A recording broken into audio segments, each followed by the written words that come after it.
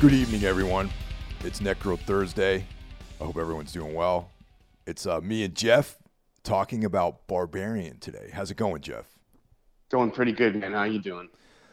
I'm hanging in there. The season of my favorite season of the year is moving on, and it's always brief. I always find the brevity of autumn to be kind of bittersweet. You know, I love this season so much, but it comes and goes so quickly. Yeah, it's like a month. Yeah, and If you're lucky. Yeah, so I'm trying to make the best of it, trying to enjoy myself, That's great. I did the same thing. I went to New Orleans or New Orleans, as the locals call it, for Halloween this year.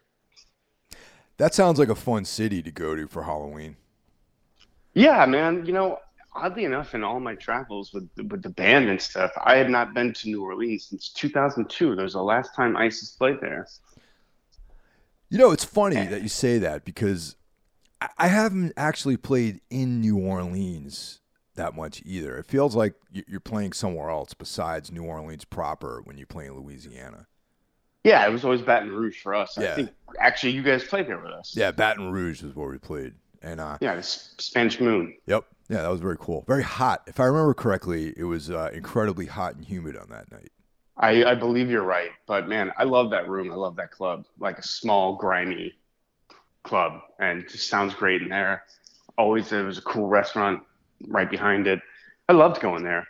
I think that's why we're just like, let's just play here. This place is great. Yeah, yeah. I mean, I played at the Dixie Tavern, which is gone. I think it got washed away in Katrina. I think it lasted up until then, and then just got taken away during that catastrophe. And that place was cool. I played in Metairie. Played in a couple of spots, but not that much in New Orleans. Weird. Yeah, it is weird, and it was fun to just go and hang out for like 3 days. Even though I spent one of those days in the emergency room. Really? What happened? We left on Thursday. Wednesday, I picked something up and hurt my back. Not seriously, but like enough to notice it. And, I have ongoing back issues that arise every once in a while. And this one was pretty minor. Usually when my back goes out, it's like being shot in the back. Can't move, can't walk. That's it. This got progressively worse. And after an 8-hour trip from Austin, so I go to a clinic, hope maybe they can do something for me. And, it takes forever, but I end up getting a steroid shot in my back and fixed me up. I bet it did, man. Yeah, they gave me some muscle relaxers, which I didn't take because I hate those things. This is like the one pill that reacts negatively. But, that's not how you really want to start a vacation. But other than that, it was great to hang out in a city I'm not that familiar with. It's a lot of fun for Halloween. We did touristy shit like going on a ghost tour, which was kind of lame, but whatever.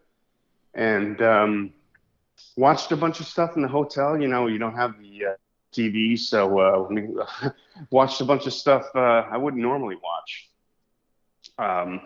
One thing I think I mentioned to you is we watched the Interview with the Vampire TV show. Yeah, I remember you texted me about that, and I was like, first of all, I didn't know that it was out already, and I was like very much intrigued by the fact that you enjoyed it. Yeah, I wasn't expecting much. But, we're in New Orleans. The show takes place in New Orleans. And I was like, yeah, sure. Why not? Give it a watch. And I was surprised at how much I liked it, how into it I was. Like, I was into the story and I wanted to move on to the next episode. Are you a reader of Anne Rice? Are you a fan? I read Interview with the Vampire way, way back and did not like it. And I never really checked out any of her other work. Yeah, I'm not familiar with her work at all. I think I've read a few short stories she's written in some collections, and it was good. But, vampires, traditional vampires aren't really something I'm that into. But I like this. They kind of updated the story. They changed a lot, but it still, I think, stays true to the heart of the story. I would imagine there's similarities between the movie and this, but it's sort of its own thing.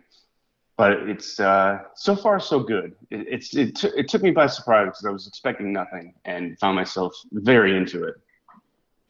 What platform is that on? It's on well, it was on cable TV in the hotel, but it's on I think AMC. If you have the AMC app or if you have regular cable, that's where you watch it. Oh, okay. Yeah, I'll have to look out for it for sure.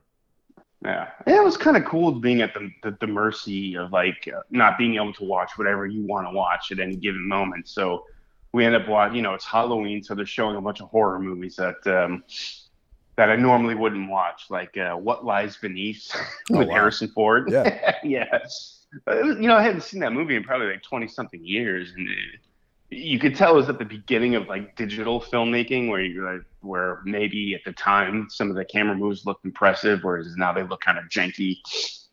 Uh, but still a fairly solid little mom horror movie. Yeah, I saw that one a while back. It was pretty cool. Yeah. Yeah. What else was on? American Psycho was on. Oh wow, that was great. Now I now consider it a classic. I think it's a very great movie. Kind of shares a few similar ideas to the movie we're going to talk about. Okay. Yeah, I can see that. Yeah, great movie, and also not well received at the time. I remember when it came out, people had just, a lot of people just read the book, saw the movie, and were like, "This isn't the book." But the time has been very kind to that movie, and over the years, I've grown to love it. It's one of my favorites. Yeah, Christian Bale, that really put him on the map, man, as far as an actor. Like that film. Yeah. I mean, he's been acting since he was a kid, but I mean, I didn't really know who he was until he played Patrick Bateman, and that led to him being Batman, basically. Yeah, Anyway, I watched American Psycho 2 as part of the Halloween. I tried to do the 31 days of Halloween thing, but I just couldn't keep on top of it really. yeah, I failed miserably. How did it hold up for you, though?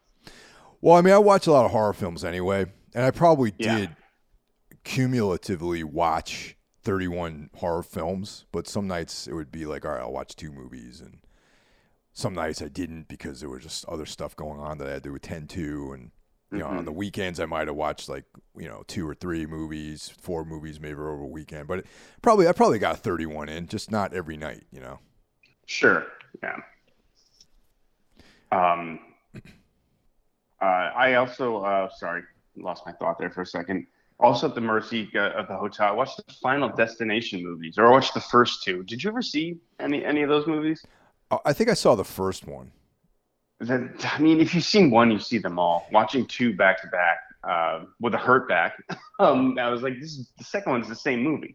It's just a clever way, inventing clever ways to kill people, which is the kind of horror movie I really don't like. Yeah.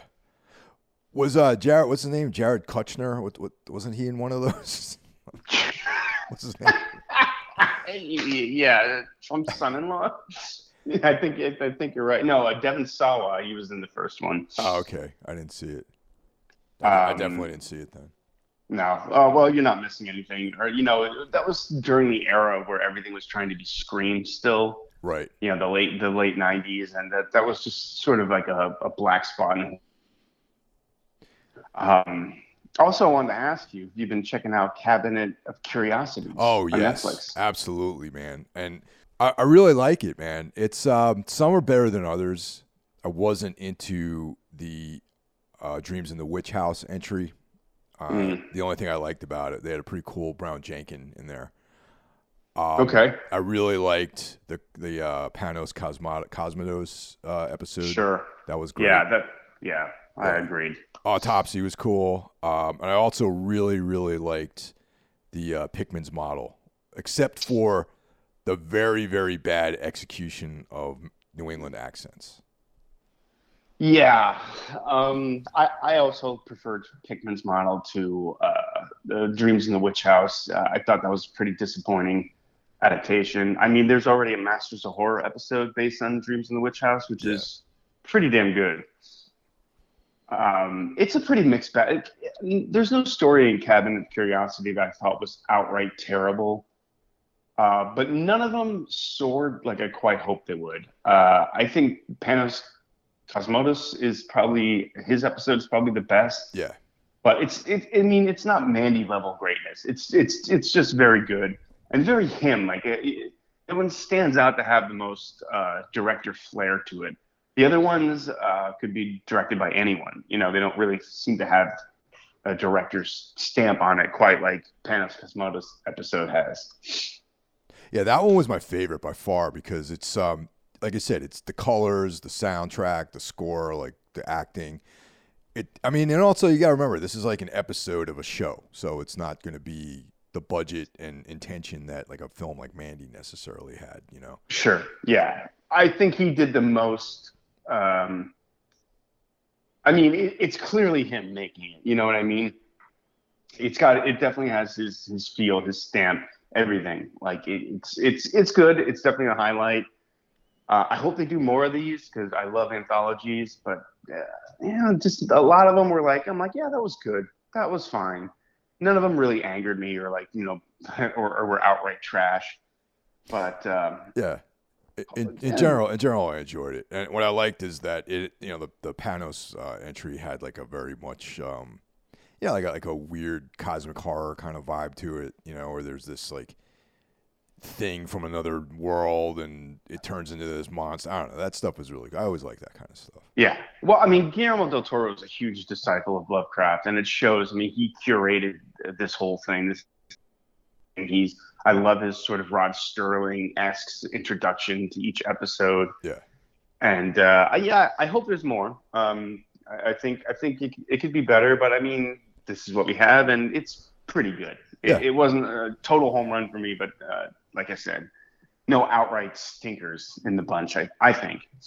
Yeah, I dug it. I thought it was cool. What anything else you caught? Say that again. Anything else that you watched while last few weeks? Not really. I failed miserably with 31 Horror Days challenge this year, and like I said, on vacation, hurt my back. Sort of, I didn't get to check out as much as I wanted to, but I did. Find the Interview with the Vampire Show, and that's something we're gonna continue to watch. What about you? You see anything else?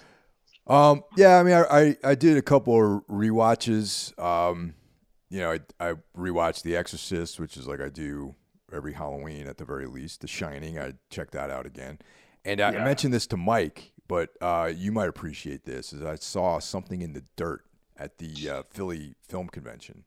You did mention that. Yeah, dude. I really liked it. It was, once again, if a lot of dialogue is not your cup of tea, then you probably won't like Benson and Moorhead's films. But if it is, 100%, it's basically what they do, but just with a huge leaps and bounds above what they've done in the past. It's. You can tell that they've been honing their skills working in the larger arena of the Marvel films and the bigger budget stuff that they've been producing over the last few years. And, it's a low budget thing, but it just is captivating, man. It's really good. I can't wait to see it. From what I understand, this was their pandemic movie, when filmmakers are trying to figure out how do we do what we do when everything's shut down. This is what they came up with. And I've been hearing it's quite good. It's literally 90% of the film is just the two of them, Yeah. And like I said, it's like one of the things that's great about and we'll cover this one. It's going to go streaming apparently this month anyway, so we'll be able to check it out and hopefully talk about it before the end of the year. Absolutely. But is how they take these mundane things that shouldn't be threatening, and the way it's filmed, it looks ominous. Yeah. Yeah. Similar to the way that movie Humans on Showtime. Right. Like there's nothing horrific about that story. There's no supernatural elements, but it's filmed in a way that everything seemed very menacing and foreboding. And that's really what Benson and Moorhead thrive in that environment, because they're working with like very limited resources, and it's the way it's shot, the way they cut things in. Like there's even like a scene of just like a coyote, that I guess when you used to live in LA, you probably seen coyotes around, Oh, all the time. And they shoot it, and it's like you're seeing this scene of a coyote that probably was incidental, and you're like, what does this mean? Like this thing it's like significant somehow, and it adds like a weight to every shot in the movie.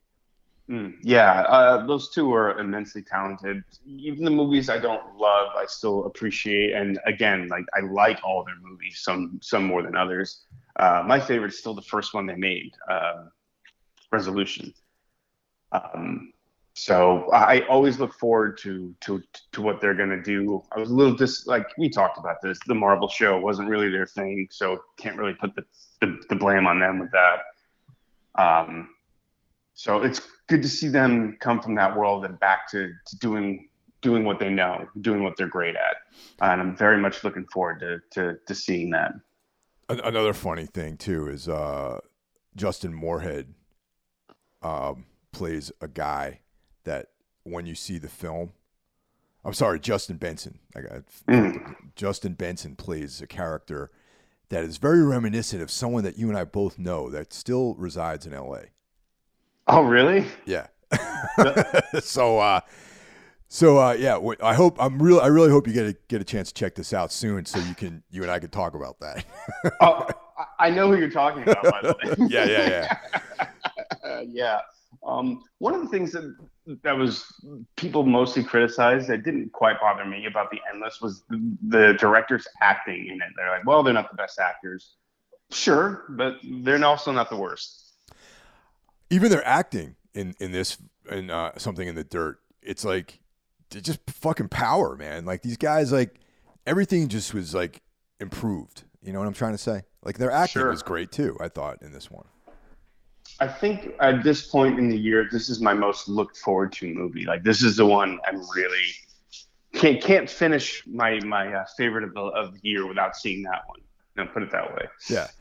You know, and like anyone out there who's curious about this, I urge you to check out their other films first. A lot of that, most of them I think are still on Shudder. You know, The Endless, Resolution, Spring are on Shudder. And those three films they exist in the same universe as this film. And it's oh, it does. Okay, yeah, great. totally. There's a lot of stuff in there where you're like, oh, there's this, and this, and the cults and things like that.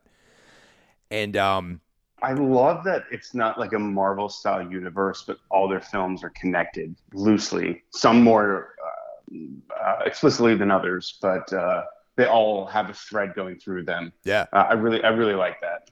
I have a feeling that someday they're going to tie all these threads together. You know what I mean? Like it just fits in with a lot of the stuff that I personally love, like how Lovecraft's Cthulhu mythos all winds together, and Stephen King with the Dark Tower. It's all tied together. Yeah, Miskatonic University and all that kind of stuff. It pops up. Yeah, and these guys are definitely huge like fans of like weird fiction and cosmic horror and Lovecraft and all that sort of stuff. You know. Yeah, absolutely. Can't wait for that one. And you get to see it in the theater too. Yeah, I saw it at the film festival in Philly with I went with our quality control manager, Rennie. Oh, nice. So he approved too then, huh? Rennie approved, yes. All right, great. I saw Endless in the theater myself and liked the movie that much more because of it, I think. Yeah, no, for sure, man. The screen version of it was way better. And it was kind of cool. Is before the showing of the film, they had a guy to present it. You know, he's like, hi, I'm so-and-so. How many people are here are fans of Benson and Moorhead? And a lot of people were like fans. A lot of people clapped. Oh, good. Yeah, so they're starting to get like some kind of recognition. And I was telling Mike this, that I tagged them on Instagram, and neither one of those guys, they both have under 10,000 Instagram followers. Really? Like, yeah, wow, they're just like, I mean, I figured, how all filmmakers have like, 14,000 followers or, like sure. Yeah, 200,000, they're like, even like small filmmakers. These guys, for whatever reason, man, they're still, even though they had the Marvel thing, they're still lingering out there in relative obscurity. So more people need to know about them. More people need to check them out.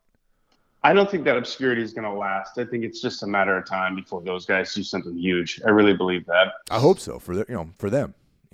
Yeah. And hopefully they still continue to make smaller films when they do reach the stratosphere. Yeah. Before we get going, I want to just shout out our fellow horsemen out there. Of course, I'm talking about Horror Wolf 666, Brandon Legion, doing interviews with up and comers old school luminaries in the horror world. You know, you got new people and old people. You know, everyone across the whole spectrum of filmmakers have appeared on his show, as well as the occasional crossover episodes with myself and Ralph. You know, Ralph Schmidt and Jackie. Jackie has been on there as well. And Tuesday we have Into the Necrosphere, the only music podcast that I listen to. So if you're into extreme music, check it out. Wednesday, of course, is Everything Went Black. Thursday is Necromaniacs. Friday is Break the Apocalypse, which is Mike's brother, John Draper. His brother, John Draper, hosts that. Yes. Sunday, the Lord's Day, brings us Soul Knocks, hosted by Carl Hikara. And he and I are planning to do another episode together. Once again, talking about bizarre, esoteric fiction, things of that nature. And now that brings us to this week's subject, Barbarian. Yeah. You had seen this previously in the theater. Am I correct in that? That is correct. I try to catch everything I can in the theater since I live like minutes away from an AMC dine-in theater. So yeah, I did see this one in the movies. Yeah, I'm curious if I would have enjoyed it. Not tilting my hat either way, saying I liked it or didn't yet, but I'm curious how it would have played in the theater for me. This movie absolutely benefits from not knowing as little as possible before going to see it, though. Absolutely, it does. I tried not to. In general, I tried not to read too much about films before I see them. Like I want to go in there with without any, precursor or any kind of intel or vibes about the movie before I go in. And this is definitely one of them. And it was intriguing. The title intrigued me. Initially, I thought it was going to be about like some kind of like sword and sorcery, heroic fantasy kind of thing. I thought I was going to, I'm like, oh, cool. Like swords and dragons. Excellent. But it wasn't about that at all. And then when I saw some of the imagery, I was like, oh, this is definitely, there's more to it than that. So that's all I knew going in. Yeah, I'd seen the trailer and that's it. And I saw the trailer quite a while ago too. So it wasn't fresh in my mind. I just remember, I know this movie. I too try to avoid as much as possible as I can, especially if we're going to talk about it. I stayed relatively, unspoiled on the movie. I just knew that people would describe it as crazy and not what you think, which is somewhat of a minor spoiler. It doesn't go where you think it's going to go. But that's really all I knew. So seeing this with like the freshest eyes possible is what I would recommend. Like if you're listening to this and you haven't seen it, don't listen any further till you've seen it. Yeah, once again, we've been getting criticized for spoiling movies for people. So by all means, it's mostly my fault. Yeah, well, we all three of us are guilty of that. So, if you don't mind spoilers, continue. If you want to see this, because now it's streaming on HBO, so you can watch it if you have a sub for HBO. Check it out and then come back to us and then listen to the episode. So that's a little forewarning there. And I really think to get to the heart of this movie, you're going to have to give away certain plot points because, as we mentioned, this is not what it seems to be at all. Absolutely, yeah. Before we get into the actual breakdown of the film, let's talk about just some of the technical particulars here. Directed and written by Zach Kreger, someone who I'd never actually heard of before. Oh, I've heard of him, yeah. Well, it turns out that he's a comedian. Yes, that's yeah. Which is why I probably don't know who he is. Yeah. Writer, director, producer, and Twitch streamer. He was involved with something called Whitest Kids You Know. Yes, that's what I know him from. What is that exactly? It's a sketch comedy show. It's I've known of it, but my friend in Boise kind of really turned me on to it. I think it was on the IFC channel in like the early 2010s, maybe. It's very funny. If you got time, Google Whitest Kids You Know, Abe Lincoln. It's a very funny sketch. And I know one of the guys from Whitest Kids You Know just died recently. Oh, wow. Rather tragically. I think he fell off a balcony, which, I mean, God damn, that's terrible. But yeah, I was sort of familiar with him. And I think comedy and horror do share a lot in common in as different as they are. But before we get into that, you want to finish the tech specs, I guess? Yeah, so this is his horror debut, and It we'll is. talk later about some of his brethren in the comedy world trying to jump over Mm, into horror. But yeah, runtime is 102 minutes, a little bit on the long side. a little bit. Yeah, released at the San Diego Comic-Con July 22nd, 2022, and then to the U.S. on September 9th, 2022.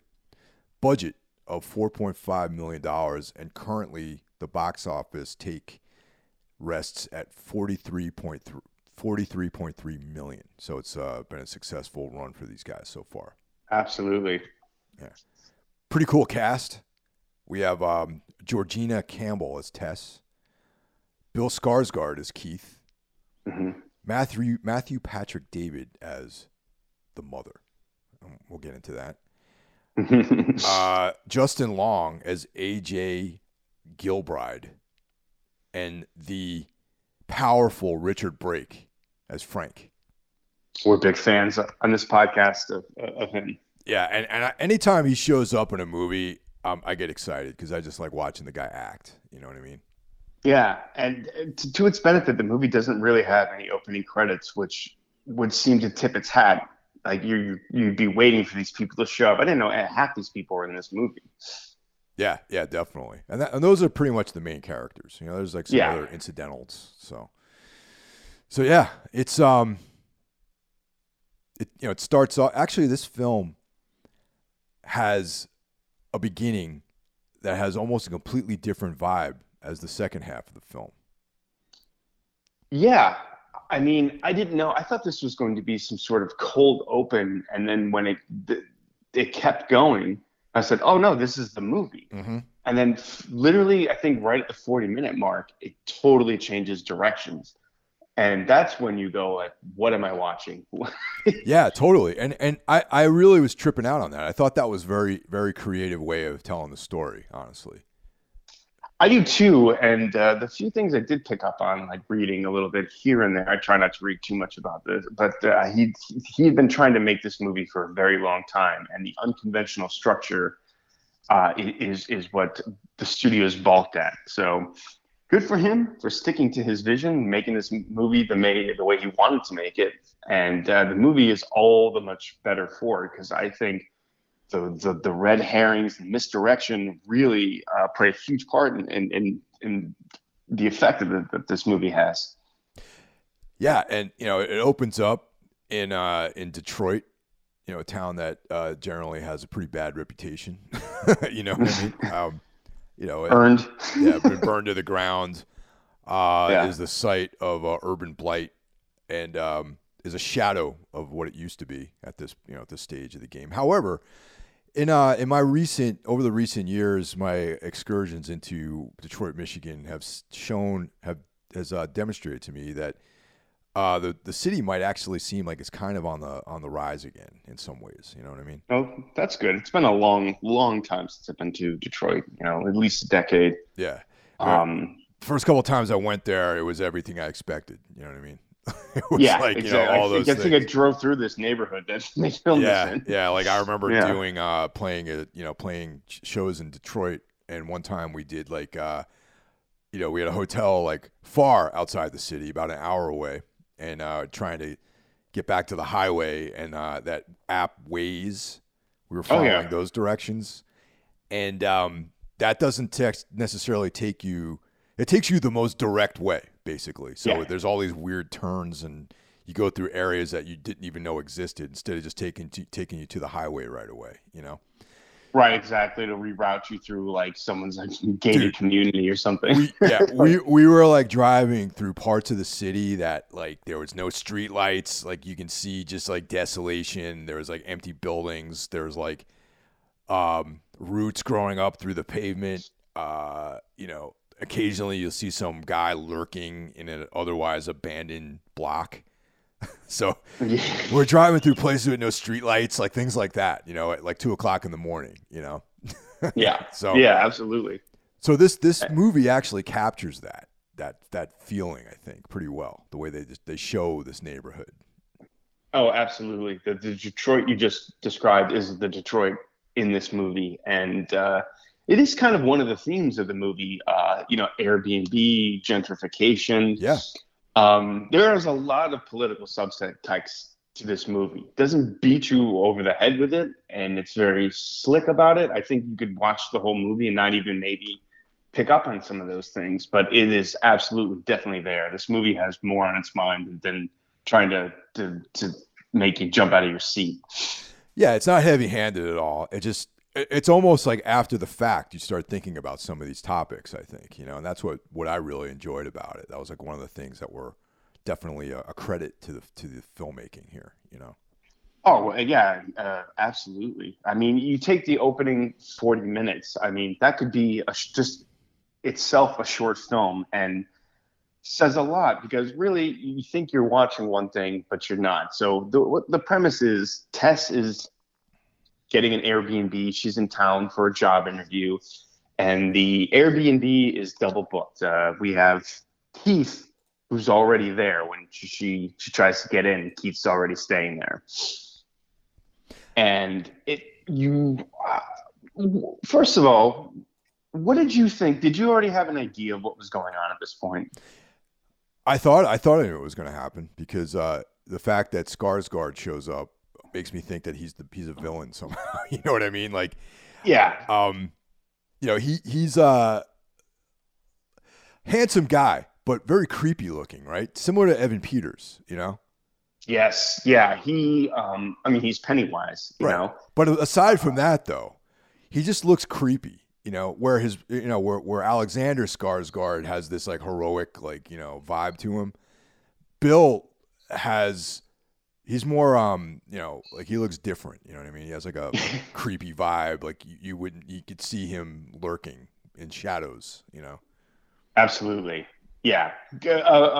Great casting across the board in this movie. This is a part like he brings a lot to the role of Keith, because I mean it is really setting it up like Keith is someone you can't trust. There are a lot of red flags. And go ahead. The thing with the Airbnb thing is like they both use two different systems to book this location, like this crash place, I guess. Right. And that speaks to just how also in our world today, there's like millions of things that do the same thing, and maybe we just only need one, that kind of. Yeah, exactly. And, I'm sure the interesting thing about this is Keith is very, relaxed. Hey, come in. And Tess is immediately on guard, and she's on guard for most of this first 40 minutes. And it's interesting, like towards the end, she lets her guard down a little bit. This movie makes it a point where everywhere she goes to the bathroom, she locks the door. Everywhere, she goes into a room, she's locking the door. She's extremely cautious. And Keith is a little bit more lackadaisical about the whole thing. Which makes you wonder as to like what's actually going on. That's what made me wonder. But then again, let me pose this question to you. Say you are Airbnb some spot in some city, and this is exact same situation arose. How would you handle it? That's funny, Mike. I was going to ask you the same question. Who am I in this scenario? Am I Keith or Tess? Oh, I see. That's right. We're in the modern world where we're gender fluid. So yeah. Let's stick with our traditional roles, our traditional gender roles. So let's assume that you are Keith in this situation. I think I would handle it kind of similarly. I mean, I'm not a trusting person, but I'm also, I have sympathy. It's raining. This is a fucked up situation. Hey, come in. We'll figure this out. I wouldn't be opening wine for people. No. And again, that's a really great character moment where he's trying to show, hey, I'm a good guy. I wanted to wait to open this till you saw me open it. And I'm very skeptical of people like that. Guys who want to show you what a good guy they are are usually pieces of shit. Yep. It's an interesting theme that develops all throughout the movie, that Keith is very cautious or very laid back, and Tess, sorry, is really extra cautious, and she slowly lets her guard down. Which I feel is like the reasonable way of approaching the situation, really, and they, the idea of like, well, why don't you just get a hotel room, like that. Yeah. But there's like, they're booked, or this neighborhood sucks, so you got to be careful where you're doing, that kind of stuff. I mean, there's like a justification for her staying there as an option, as that option being reasonable. Right, and Keith is the one to mention that there's a convention in town. So there's all these red flags. Like everything he says, like it seems like he's it seems like he's playing the role of a good guy. He's not really a good guy. And the first surprise of the movie comes when she stays the night and nothing happened. Like I'm like, oh, she made it to the morning. I thought the whole movie was going to be like this night, this sort of cat and mouse thing. Me too. I thought the whole story was going to take place over the course of one evening, where he just has this like fiendish plot to like brutalize her for the rest of the night. And I thought that was going to be the movie, and she was going to somehow get revenge on him or something, escape. Yeah, I mean, up until the 40-minute mark, I was convinced that like, oh, he's somehow like made this happen. He's the bad guy. There's going to be some bigger thing going on, but he's going to be the main villain of the movie. And it turns out that I was, very wrong. I don't think I would have stayed if I were Keith. You know what I mean? Like, I know, like, all right, I already paid for the room, whatever, but like, dude, I would probably have let her have the place, and I would have found like a Motel 6 or like a Red Roof Inn somewhere else. That's how I think I would have approached it. Interesting. Yeah. Yeah, I'm not sure. I would have definitely wanted the situation to get resolved before I left, and but if you were Tess, what would you have done? Would you have gone in and accepted this invitation from a strange person? I don't know that I would have. If it was reversed and I was the person showing up and someone was already there, I think I would be freaked out and I'd probably leave. Yeah, I don't think I would have stayed either. If I were Tess, I don't, and like, but then again, like she's looking for a job, maybe budget is like a thing she's concerned with, and, but nonetheless, Keith convinces her that it's okay to stay there. Yeah. And from his point of view, and, because nothing happens, so maybe things are okay. Yeah, exactly. Tess gets woken up by a strange noise, and she sees that Keith is having some sort of a nightmare, which I thought was a nice touch. I'm like, oh, I wonder where they're going with that. There's a few little like things in the movie, like Tess is getting constant calls from someone named Marcus early in this scene, in this opening 40 minutes, and you don't think it doesn't really play into the plot of the movie, but it does seem to play into the overall themes of the movie, which I thought was interesting. And that little moment of Keith having a nightmare was like, I was like, oh, I wonder where they're going with this, but they don't quite go where I expected to with that. Whereas it was really just a disarming mechanism. That again, maybe Keith is kind of mentally unsound. I don't know. It didn't go where I thought it was going to. Yeah, no, definitely. So quite by accident, she finds this labyrinth beneath. She has house. to take a shit. She can't find any toilet paper. Which I thought was a brilliant way of like finding this thing, and man, that once again, there's like tons of moments in this film where it's like, if you'd gone left instead of right, you would have been totally fine. You know what I mean? Yeah, absolutely. It's like if she had not descended into this labyrinth and not even, not had to go into the basement ever. Because like, if you think about it, if you're like, you're Airbnb-ing a place, you're not necessarily going to be looking in the basement for stuff. You know what I mean? So if she hadn't had to go down there, this whole thing would not have happened probably. Right, exactly. I want to point out, before she goes in the basement, she comes back from the job interview and she gets chased by a homeless person. Oh, right. So she thinks.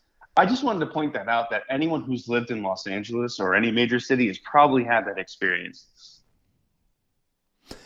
Not so much in New York, man. Like I've had inter like run-ins with homeless people, but not like that really. You know what I mean? Oh, I have. I was chased by a homeless person who was convinced I was in the CIA In New York or in L.A. in LA. Yeah, there's a different style of homeless guy out in the West Coast, I think. Yeah, I would agree. Yeah, I would agree. Yeah, like But it, In New York and like mainly like northeastern cities, like there's always like the threat of violence. I feel like even just from regular citizens, like in New York, that like yeah, people are a little bit more like less likely to confront you about stuff. You know? that's true. Yeah. But I don't know how this guy knew I was in the CIA. He must have been really intuitive, but he was not happy. But you think it's just this like kind of cool tension building scene, and it is, but it does play into the movie more later on. Yeah. And he also makes a note as to like you shouldn't be here, don't go out at night, like that kind of stuff. You know? Right, yeah, which can be taken a few ways. Maybe he's just like, you don't belong in this neighborhood, or maybe there's something sinister going on in the house, which, and then she finds that uh, the basement, and she's very cautious and apprehensive about really, like, like, what the hell. She's really freaked out. Maybe that homeless guy was onto something. And then, Keith comes back. Keith is, we should also mention that by the end of the night, her and Keith are kind of on good terms. She doesn't, it distinctly shows she doesn't lock the door when she goes to bed, because at that point, the movie makes it a point to show her locking every door. Yeah. And it didn't show her lock the bedroom door. So now she is disarmed, essentially. She trusts Keith. And you're not sure if you trust him yet. I still didn't trust him at this point. I still thought not at all. Some of the things he finds in the basement are this like weird torture room, with like a camera tripod and blood stains on a mattress and a bucket, and the labyrinth gets creepier and creepier because it almost seems like it's like these ancient tunnels. It's like some kind of bizarre ancient system of tunnels connecting different places, and it has this very almost arcane sort of structure to it. Yeah, definitely. And immediately I was like, okay, this is going to be maybe about homeless cave dwellers, but I was like, oh, what about the camera? What about the torture? And like, and anything I thought, like, that's what was constantly throwing me off. I was like, ooh, what's that about? Yeah. Like, still very much like in my mind, I'm thinking like, all right, Keith is like sort of this like kinky guy. He's like, maybe he owns the place or something like that, and he just like has some thing that he does with women. Yeah. Yep. Pretty much what I was thinking too. He's going to be like the overlord of this like underground dweller society. I don't know. That's where I thought it was going. And this, Keith, it comes back. He's, was out doing his thing, and he gets Tess out of the basement that she's locked in. And you have another scene of that I think is pivotal in the movie, whereas she's freaked out, rightfully so, by what she just saw, and Keith doesn't believe her or isn't sure. He's very calm about the whole thing. And he's like, and maybe Keith thinks she's making a bigger deal. He has to see for himself. And that's where the movie takes a huge turn. Yeah. And that once again, it's another one of those moments where it's like, I'm like, dude, just, you don't need to see what's down there. Just believe her and get the fuck out of there. You know what I mean? Exactly. Yeah, exactly. I would imagine like this movie might be like frustrating to people, like, well, why didn't you do that? Or why didn't they do that? And I think it speaks to that the movie has more on its mind than just being a standard horror movie. I think it's more interested in its themes and ideas than just being straightforward. And so the movie needs for Keith not to believe her to get its point across. So yeah, this is basically like the longest intro ever. Like to like, this is 40 minutes, and then the movie completely turns into something different. Like, I thought we were going to be in this house the entire movie, and then all of a sudden we're somewhere else. We're on a different coast. Yeah, and then this I think was brilliant. This whole scene, this whole introduction of the character of AJ Gilbride. Yeah, and Justin Long driving his car down the PCH. Life is fantastic for AJ Gilbride at this very moment. He's singing a song, loving life. Gets a phone call. And like he goes from hero to zero in the amount and just in the length of that phone call, just upends his entire life. Yeah, and he basically is getting called out by his co-star for sexual assault, for rape, actually. He's being called out for that. I don't think the movie was ambiguous at all whether or not he did this. I think he clearly did. Oh yeah, no, there's no ambiguity at all. But I love the way that it's portrayed though, because they kind of back into it. They don't straight up be like, all right, like your co-star said you raped her. It's like you were sexually aggressive. Yeah. All right, and then slowly everyone starts abandoning this guy. He loses his part, and they're recasting it. He's out. Even his business manager is distancing himself from him. He breaks down like, well, how much money do I have? And he's like, you're not going to make it. You're running out of money, and you need to sell properties or liquidate your house in LA and all that kind of stuff. Right, which gets him to Detroit. It ends up. See, when he got that phone call, I thought it was going to be about Tess and there was someone found dead in the house he owned or something like that. But no, it's completely different than what I thought. It's like, oh, you're a fucking, you're being called out for your shitty behavior. Yeah.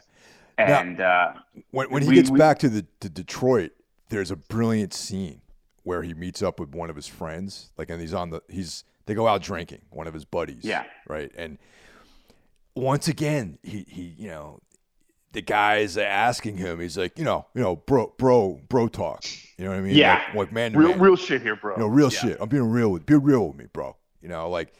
And he's like, I had to convince her a little bit. You know what I mean? It's like real sketchy the way that he describes the situation. You know what I mean? Oh no, man, she was totally down. I just had to convince her a little bit.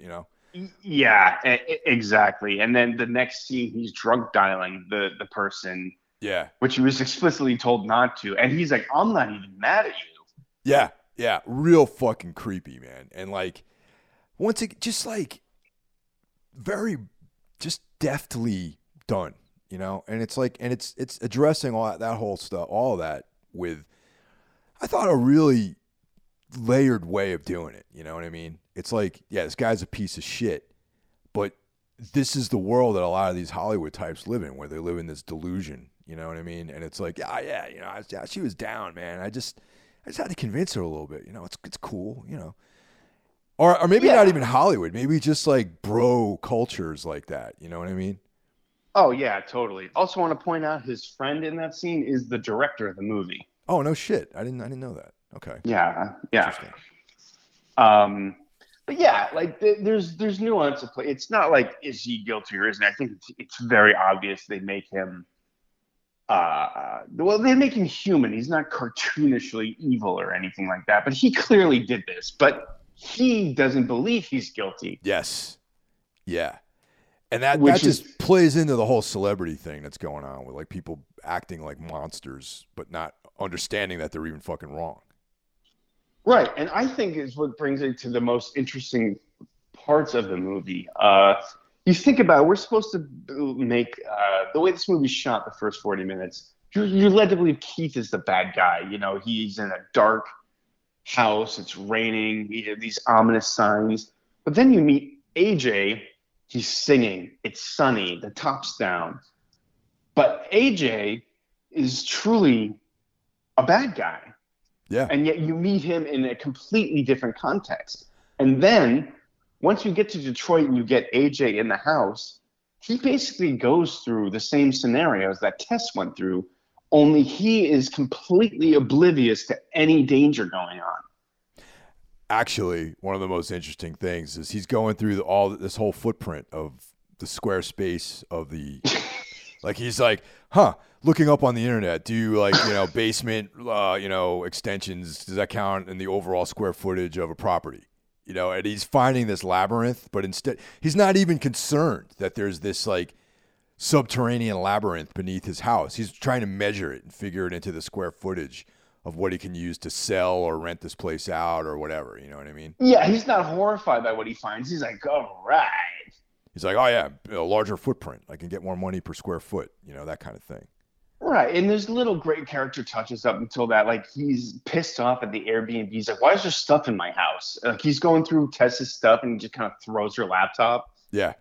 It just shows how uncaring this guy is about. He doesn't respect anyone. He doesn't respect their stuff. He doesn't respect their space. Some questions I had earlier were kind of answered by this, like how does no one realize Tess is missing, or that her car is parked in front, or that her stuff is still there? And they're like, well, the maid service doesn't come until the next session's booked. I'm like, oh, okay. And they kind of make it show when AJ goes to this Airbnb management company, that how just oblivious now, they just don't care. Like, this guy's all over the news and they don't even seem to notice. Also, just how detached and decentralized everything is too. You know what I mean? It's It's just one of the downsides of everything being convenient is that everything is decentralized. Like, you can book something all the way across the country, and the person that you're dealing with is in yet another part of the country, and there's no actual hands-on accountability for anything. Right. Yes, exactly. I think that definitely plays into the larger feel of the movie. Yeah. And because I was thinking these things, and then they kind of explained it in that one scene. They're just like, well, the maid doesn't come unless, just kind of shows that no one cares, basically. Yeah, they're just turning the crank, doing their job. It's not my problem. That's like the mantra of the millennium, I think. It's not my problem. Yeah, I would definitely agree with you there. I find it very interesting that AJ is psyched by finding this and not horrified. And the only thing that seems to bother him is staying in his house without him knowing. But yeah, he's measuring it. He wants to, he's going to get more money for this. He's completely just unaware that anything dangerous, or he has no idea how much danger he's in, basically. And Tess, when she discovered it, was horrified and felt the immediate danger right away. And I think this is a larger point that the movie's trying to make, that men and women go through life very differently. 100%. However, I would be freaked out by that too. I would too. Yes. Of course I would.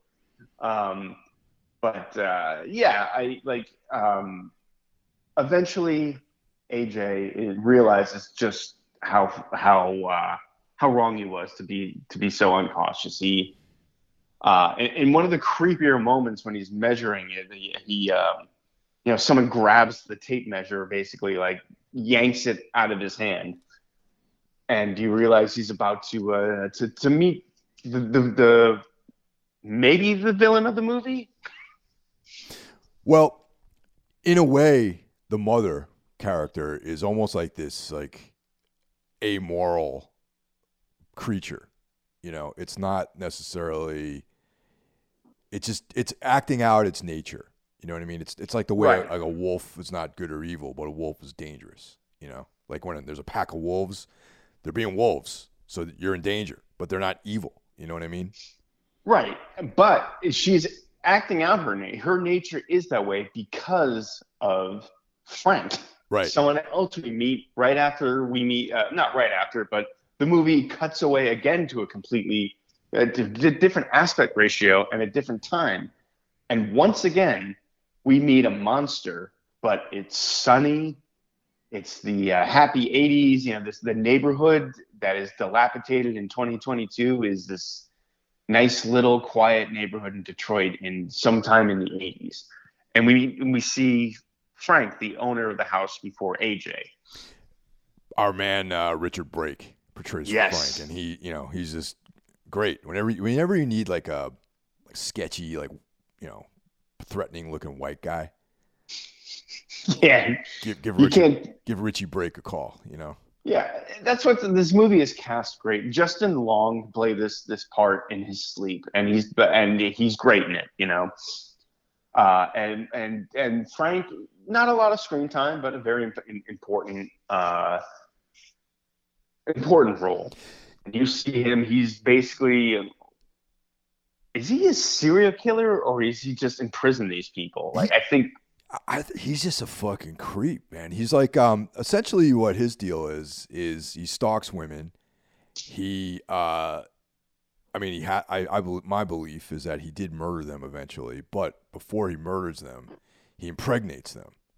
yes, And he yeah, has this library of VHS cassettes with all of their, if not their names, some identifier as to who they are. yeah, Yeah. yeah.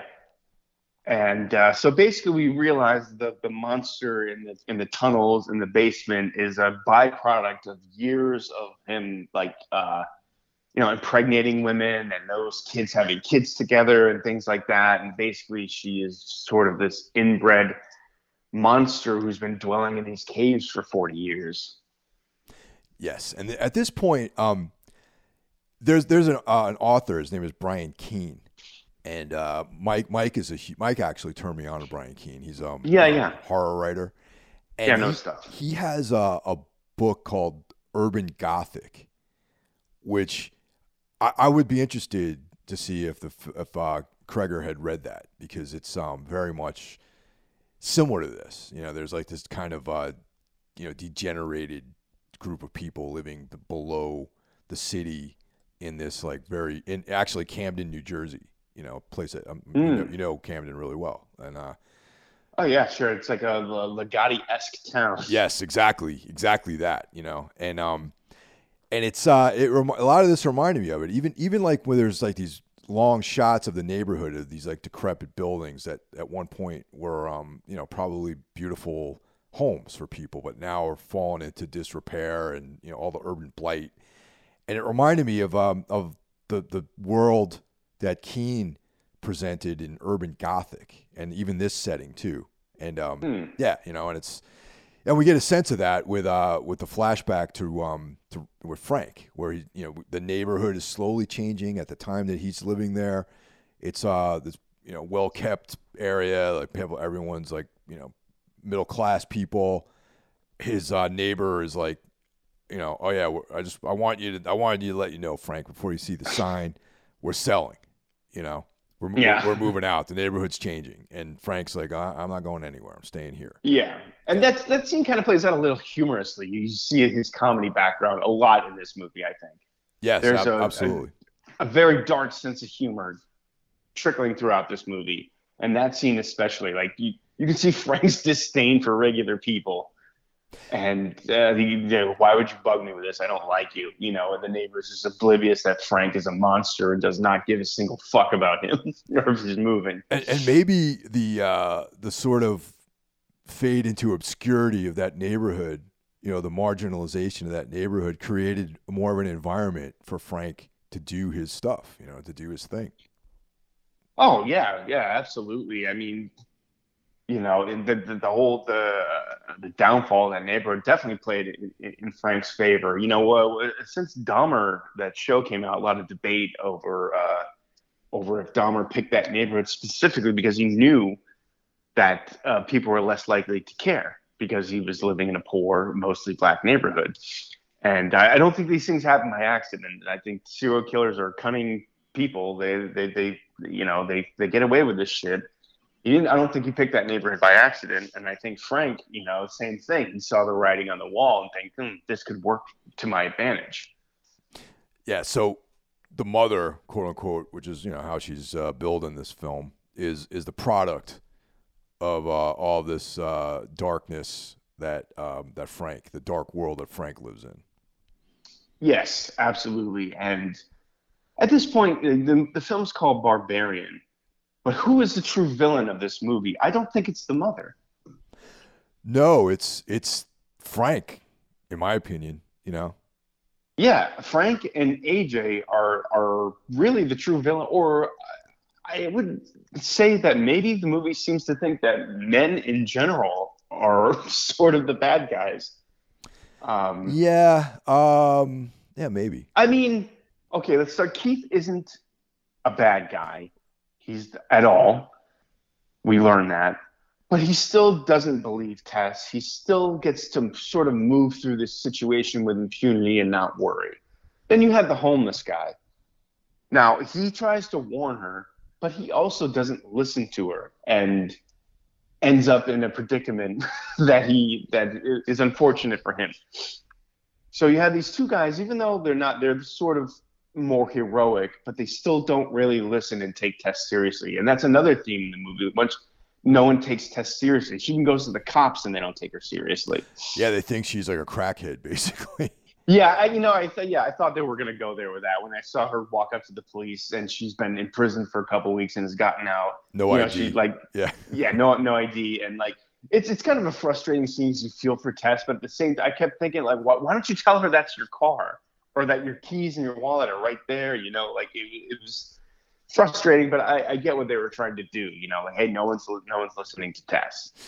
And I think like this might be a little bit of a cop out, but for me, I feel like maybe the quote unquote the system is the bad guy in this. You know what I mean? Like, society is the evildoer in this one because of just the environment that we live in, where things like a potential situation like this can happen. Where we have these decentralization, the whole Airbnb app culture, where some guy in LA can own a property and not even know what the fuck exists there. Like, you get the sense that he never even really investigated that house. Like, that he'd only been there like maybe once or twice in his entire life, really. Yeah, oh, totally. Yeah, he took advantage of a shitty situation. Like that house probably got foreclosed on. He saw a business opportunity. Yeah, of course. And then like, so this like decentralized, kind of gaslit world that we live in, where no one has any real accountability, even down to the cops. The cops are like, we're dealing with real shit here. I don't have time for you. A woman of color, potentially, to me, you just look like you're homeless and you're on drugs. You know what I mean? Yeah, and that's probably how I would react to that situation too. But then again, I'm not a cop. It's not my job. It is literally their job. But yeah, that's what I mean. It literally is their job. So that once again, we have the "it's not my problem" mantra of the new millennium. Oh yeah, that's interesting. Yeah, so you zoomed out even more than yeah. I don't think the thesis of this movie is men bad, women good. Yeah. But I do believe that it is a theme through the movie that men get to walk through the world differently than a woman does. I think that is. I don't know, but I definitely felt that. Well, I totally agree with you, because earlier on in the beginning of this, we asked each other the question of like, what would you do in this situation? And both of us are men, right? Biologically, at least, about what we would do. And both of us were like, we would have done things in a typically male way. Like, we would not necessarily be threatened. I said that I would get another room somewhere, Yeah. But I wouldn't feel threatened by a woman in the middle of the night coming into my my Airbnb or whatever you want to call it. Right. I would still feel like I was in control and I had the upper hand. And Tess is off balance and out of control, like not out of control emotionally, but there's a sense that she is like somehow does not have the upper hand in the situation, and that might have to do with like the gender roles. You know what I mean? Right. Yeah, absolutely. And, then you get, I think the movie also seems to find a common thread between AJ and Frank. They're not the same, but they're both monsters in their own right. Definitely, and the men bad, women good, like scenario doesn't work either, because like Keith actually is a good guy.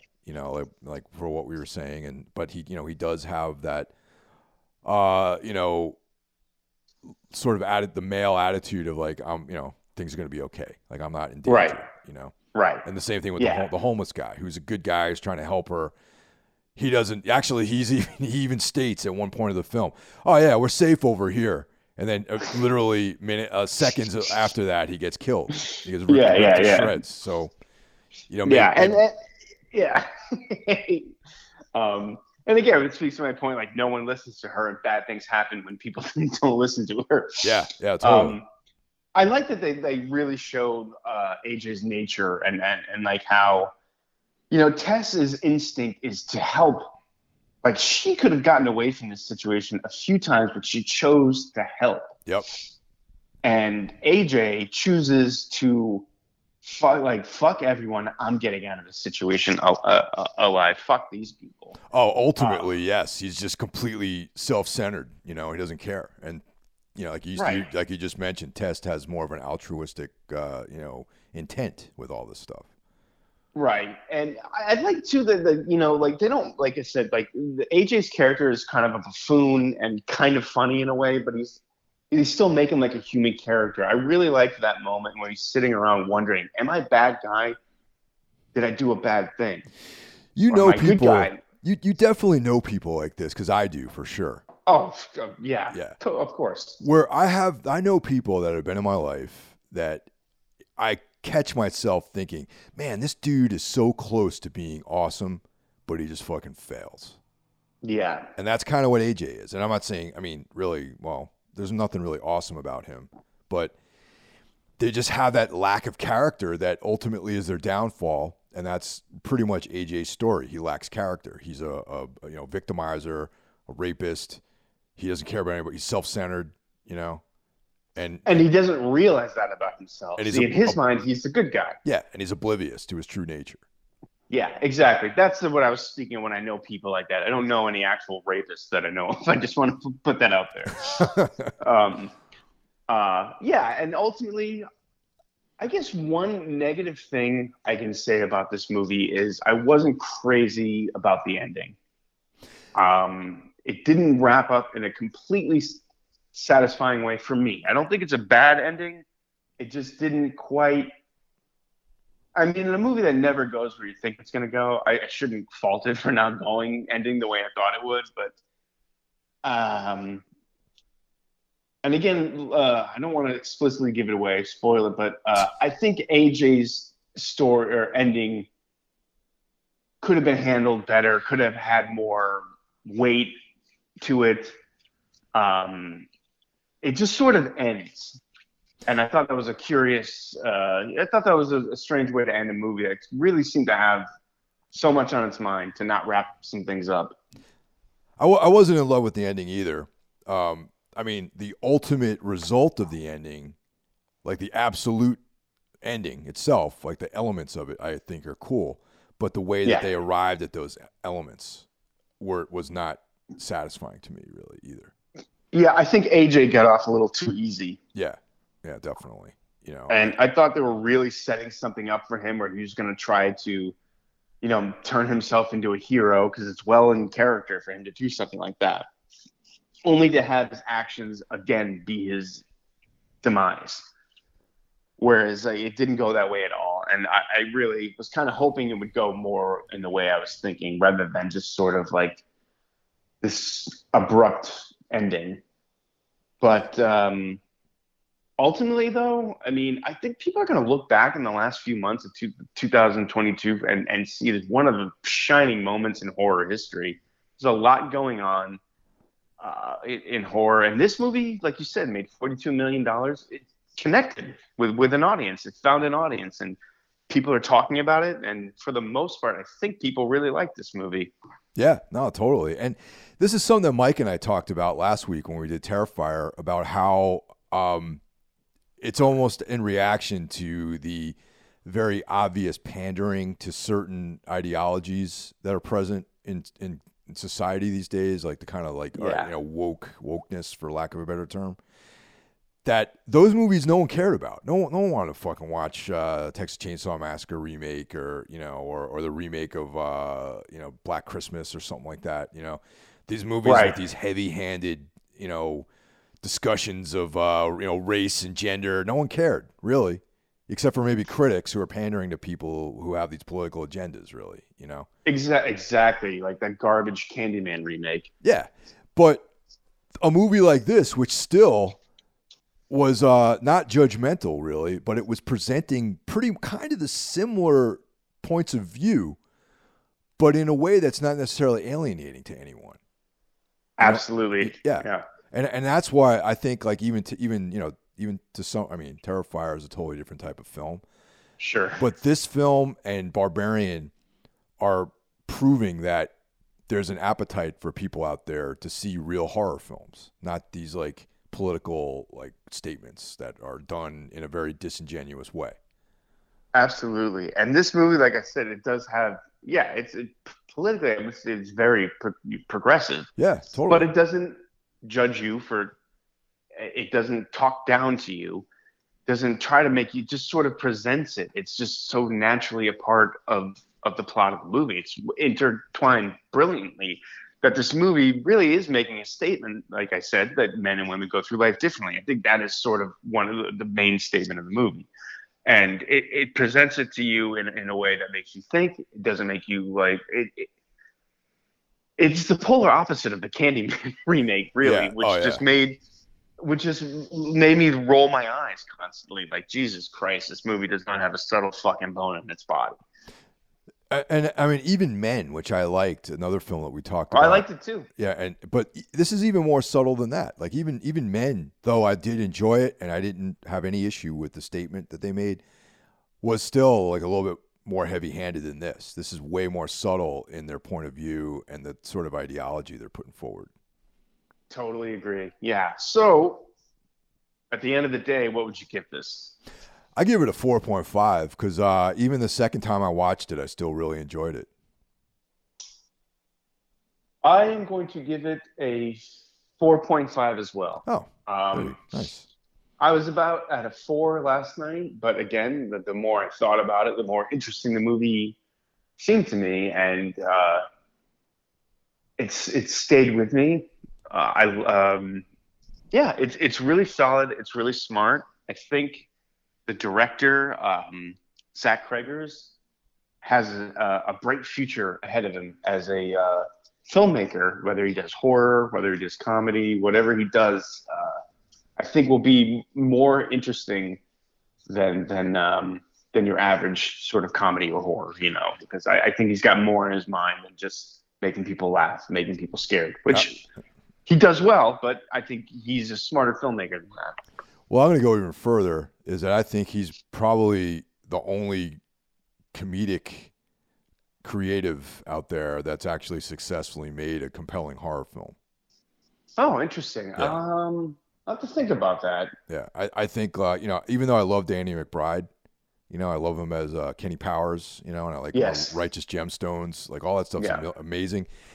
I don't feel like he's quite settled into making horror films, as a writer, I would mostly agree with that, with the way the Halloween franchise sort of played out, and even Halloween 2018, which I think we both like. I liked it. Yeah, it does have some missteps. It leans a little too hard into comedy at times, where it felt out of place. But I'm just gonna say the name Jordan Peele because I don't want to get like canceled by what might express myself really. But like, all I'm gonna say is Jordan Peele. Enough said. You know what I mean? Like, I like some of his stuff, but I don't think. I think that he's not. I think Cregers did a way better transition from comedy into horror because subtle, non-judgmental. The comedy is exactly the right amount. Yes, and it's fucking horrifying at times. This film, and there's real suspense. And like none of those things are present in any of Jordan Peele's films, really, except for. I mean, I liked I like Get Out. Get Out, I thought was good, but this movie blows away Get Out, in my opinion. I completely agree with you. I liked Get Out. I didn't love it. I think Jordan Peele is a talented director. He's a very good filmmaker.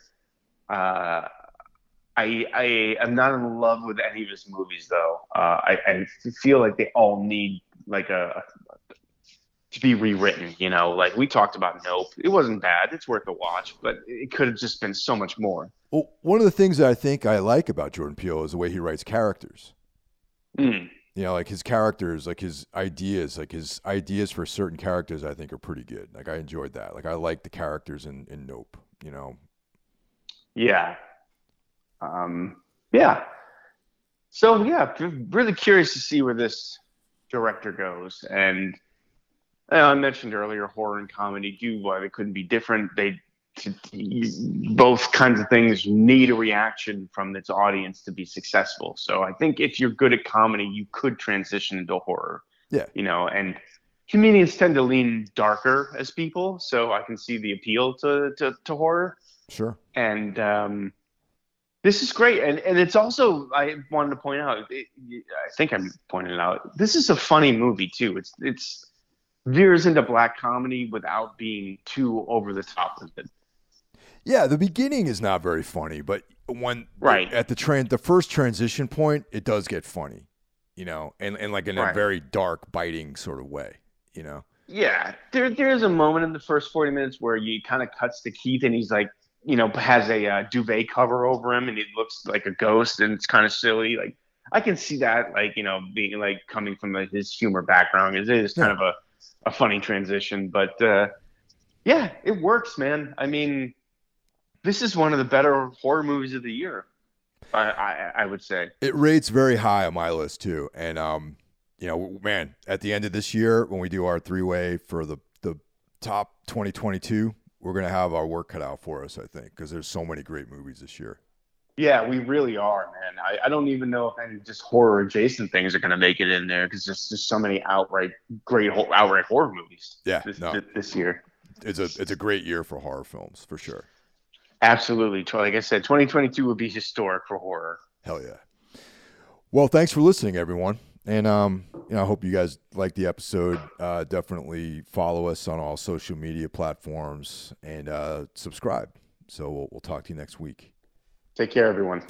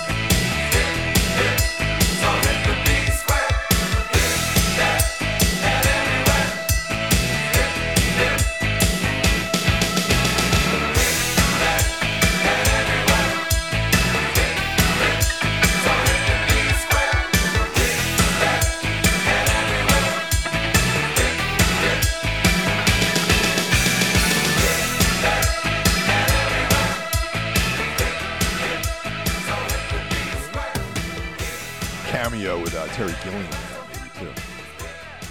Really? Yeah, there's like that Robert Smith looking guy that's in the bar scene, one of the bar scenes. That's Terry Gilliam? Yeah, I think so. Oh, I'll have to look into that. Actually, before I fucking put my foot in my mouth, let me just verify that. Because I also rewatched it as part of my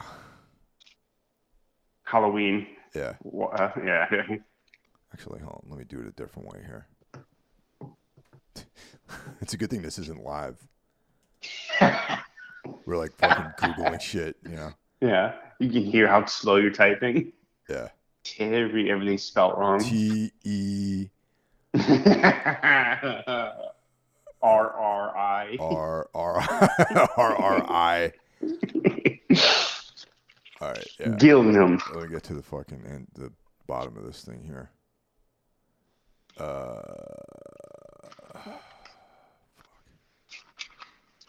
Who's the other guy? Not Terry Gilliam. There's another dude that's like one of these like cool like goth actors. Filmmakers. Tim Burton? Yeah, maybe it's Tim Burton. Actually, hold on a second. That would make more sense. This is so fucking lame that I'm doing this right now. I should have wrote this down. Dude, I do it all the time. I never know what I'm talking about. I don't. This guy would edit the fuck out of this episode. But I want to mention this because I actually just watched it again too. American Psycho.